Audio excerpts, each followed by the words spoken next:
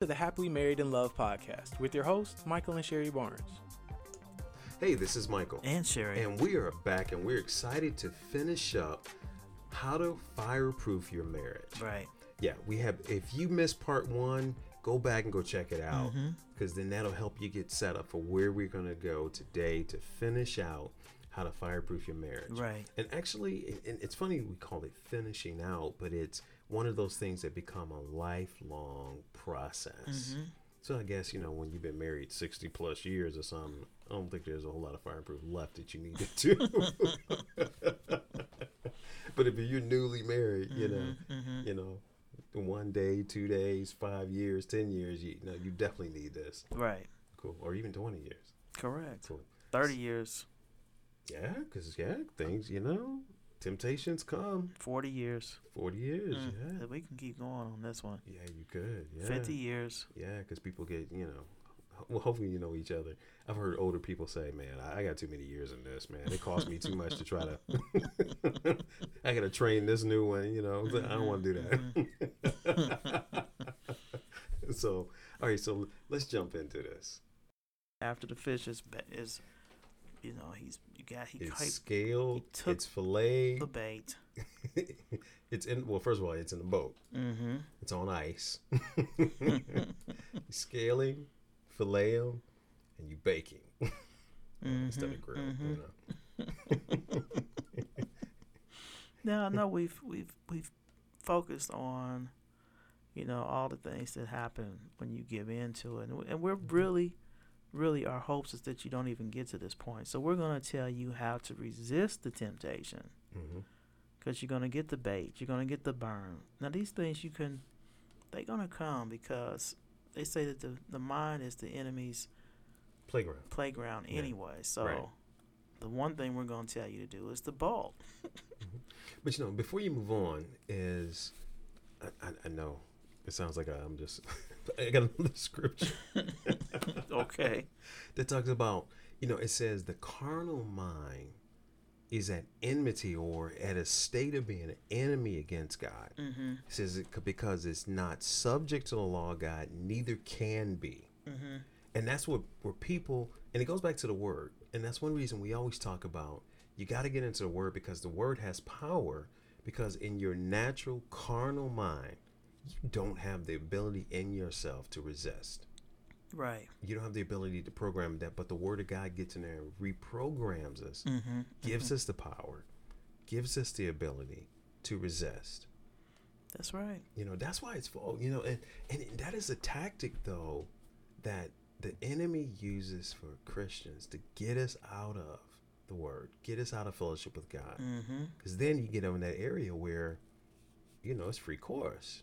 Right. So, but I thought about that when you were talking about it, because that's what we just talked about in that first part is, and that's how you get there. But then now you are talking about how do you resist the temptation? And what's the first one? It's the bolt. Is that what you said? Bolt. Run from that temptation. Bounce. Some of our audience will understand bounce. I don't know if you all know the story about Jacob. Yeah. Joseph. I'm sorry. Joseph. Yeah. Joseph was a slave. Is that what he was? Yeah, he was a household servant. He wasn't a slave like we know it, but he's like a household servant. Actually, he was second command. But think about it. Okay, let's talk through that. I'm sorry, I didn't cut you off. You were talking. No, go ahead. Let's talk about that. Joseph was in, I would say that's probably like equivalent of a fairly rich entrepreneur today. Because back then that's what he was. But he was, this guy was a Roman. I mean, Egyptian. I'm sorry, I'm mixing other people. But in Egyptian, that he had a hired house, he had servants, he had an estate. This guy was he was balling. Okay, and I'm sure his wife was probably fairly attractive. Or maybe not. Maybe she was a cougar. Right. Whatever. Because Joseph was young at this point. But here's the thing about what I wanted to bring out is he was second in command. That Potiphar trusted Joseph to that point where he's like, hey, run my house. It even says that he put so much under Joseph's authority that only thing he knew about is what he was eating.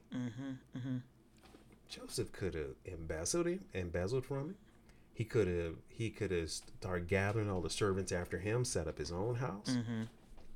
And the way the wife was chasing him, he could have been like, could have been something in him to be like, oh man, she likes me.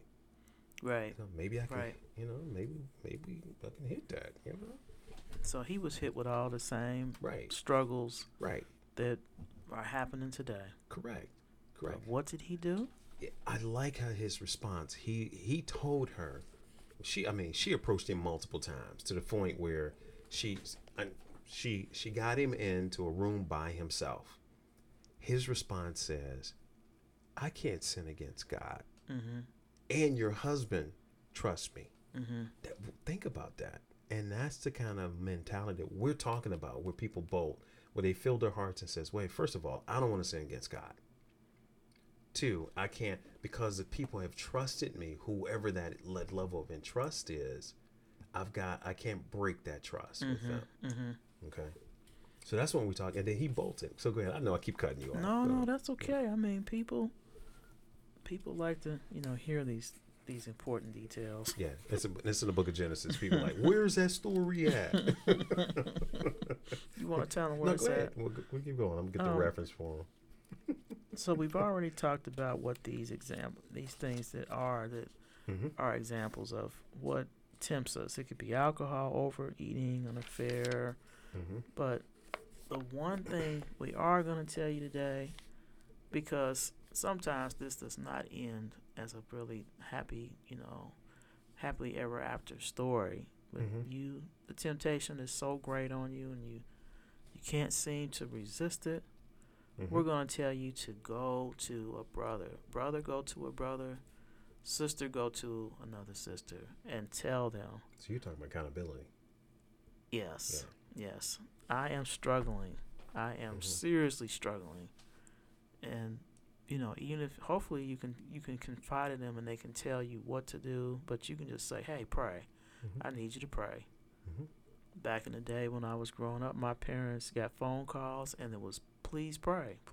Something's great is going on, and my parents would pray. Sometimes they would even come to the house. Now, I'm not saying go knocking at your friend's house at 3 or 4 in the morning. But anyway, I'm saying pray. Tell them what's going on. Mm-hmm. So that was Genesis 39 for the reference there. So, yeah, what you were talking about is, and I don't want to get into the pornography piece here, but this whole thing here, and not only pornography, but the temptation with the female, male, the extramarital thing is in secrecy. And the strength of sin is in secrecy. It, as long as you keep it secret, it has control. But what you're talking about is when you've got a male go to another brother and say, hey, I need you to be accountable. I'm struggling here. I need help with it. You're breaking that power of that thing. Didn't say the struggle didn't go away, but that's what you're doing. And then a female will go to a female. Right. Because if you're already struggling, you ain't gonna go to a male and talk. No. Unless he's got somebody else there with him. Like now, only thing if it's a professional situation, you're going to a professional therapist. You're talking that out. And even there, if they're going to keep boundaries up as well.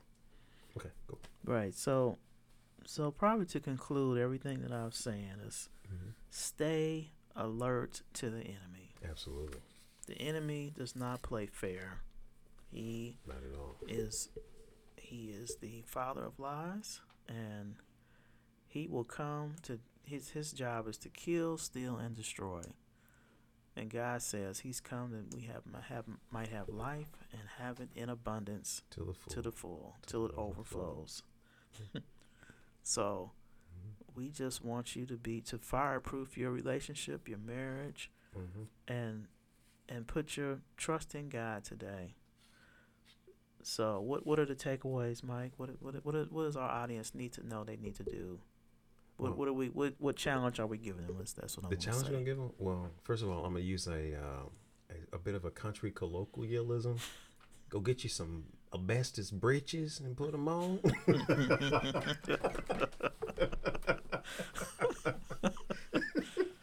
Yes, asbestos britches. Well, no, I think the challenge that if say people already have a strong marriage is they need to talk to each other. Hey, maybe share with your spouse if you are having a struggle with something. Like I'm just gonna use us. We know that don't buy Oreo double stuffed cookies and bring them in the house. I do not eat. I know that's what I'm saying. We don't get them because sometimes right. we've got them and then we just went through them. It's like, okay, wait a minute, I don't like the double stuffed anyway. Well, single stuff, just apple cookies. pie. There you go. See, peach cobbler, and that might be a really serious struggle for me. Right. So I help you out. We don't buy it. Right. Just as an example of especially guys. If guys, men, if you don't have a brother, somebody you can confide in, you need to find one. Because that doesn't mean they're not there. That just means you're hiding from them. You don't want to. Because it is embarrassing. You don't want people to think less of you. But actually, your friend, if you got a true friend, they'll think more highly of you that you went and got the help. Or as you reached out. Females typically talk a little bit more anyway. It just depends on if they keep stuff up here, though. Correct. They don't want people to know what's on their mind. Correct. And you got to have somebody you can trust, somebody spiritual that will pray with you and keep it and not go post it. Hey, I'm just telling you this because we need to pray. No, you're gossiping. Right, right. Putting their stuff out there. Putting their stuff out. Right, right. Or, just unfortunately, sometimes you got the wrong person and you confide in them and they may really want your spouse. That's a whole nother discussion. But the challenge is really there. And then even together, couples that pray together statistically stay together. So praying out loud together doesn't have to be long, but doing that and getting to word together and then seeing yourself as a team. That's the challenge. Right. Because if you're not seeing themselves as a team, they need to come together and find out, okay, this is our team. Okay. I think that works. That works. Yeah. Cool. Got anything else? You want to end this in prayer and pray for the people? Yes, Lord, we pray today for couples. Yes, we pray, Lord, that you would bless them, Lord, and help them, Lord, through any temptations that they're going through, Lord. Let them know that you are their source and that you are there for them, Lord. Yes. You are closer than a brother, Lord. Yes. And we thank you, Lord, for this time, and we ask you, Lord, that these words would seep deep into their spirit, man, Lord, and help them, Lord, to be a stronger couple and to fireproof their marriage. In Jesus' name we pray. Amen. All right, so that's a wrap for this week. So you can catch us anywhere where you get your podcasts. Places like Anchor, FM, Spotify, Apple Podcasts. So until next time, this is Michael and Sherry with the Happily Married and Love podcast. Until next time, peace. Thank you for tuning in to Happily Married in Love. For more information, check us on multiple platforms such as Anchor FM, Spotify, and Google Podcasts. Also, check us out on Instagram at Happily Married in Love.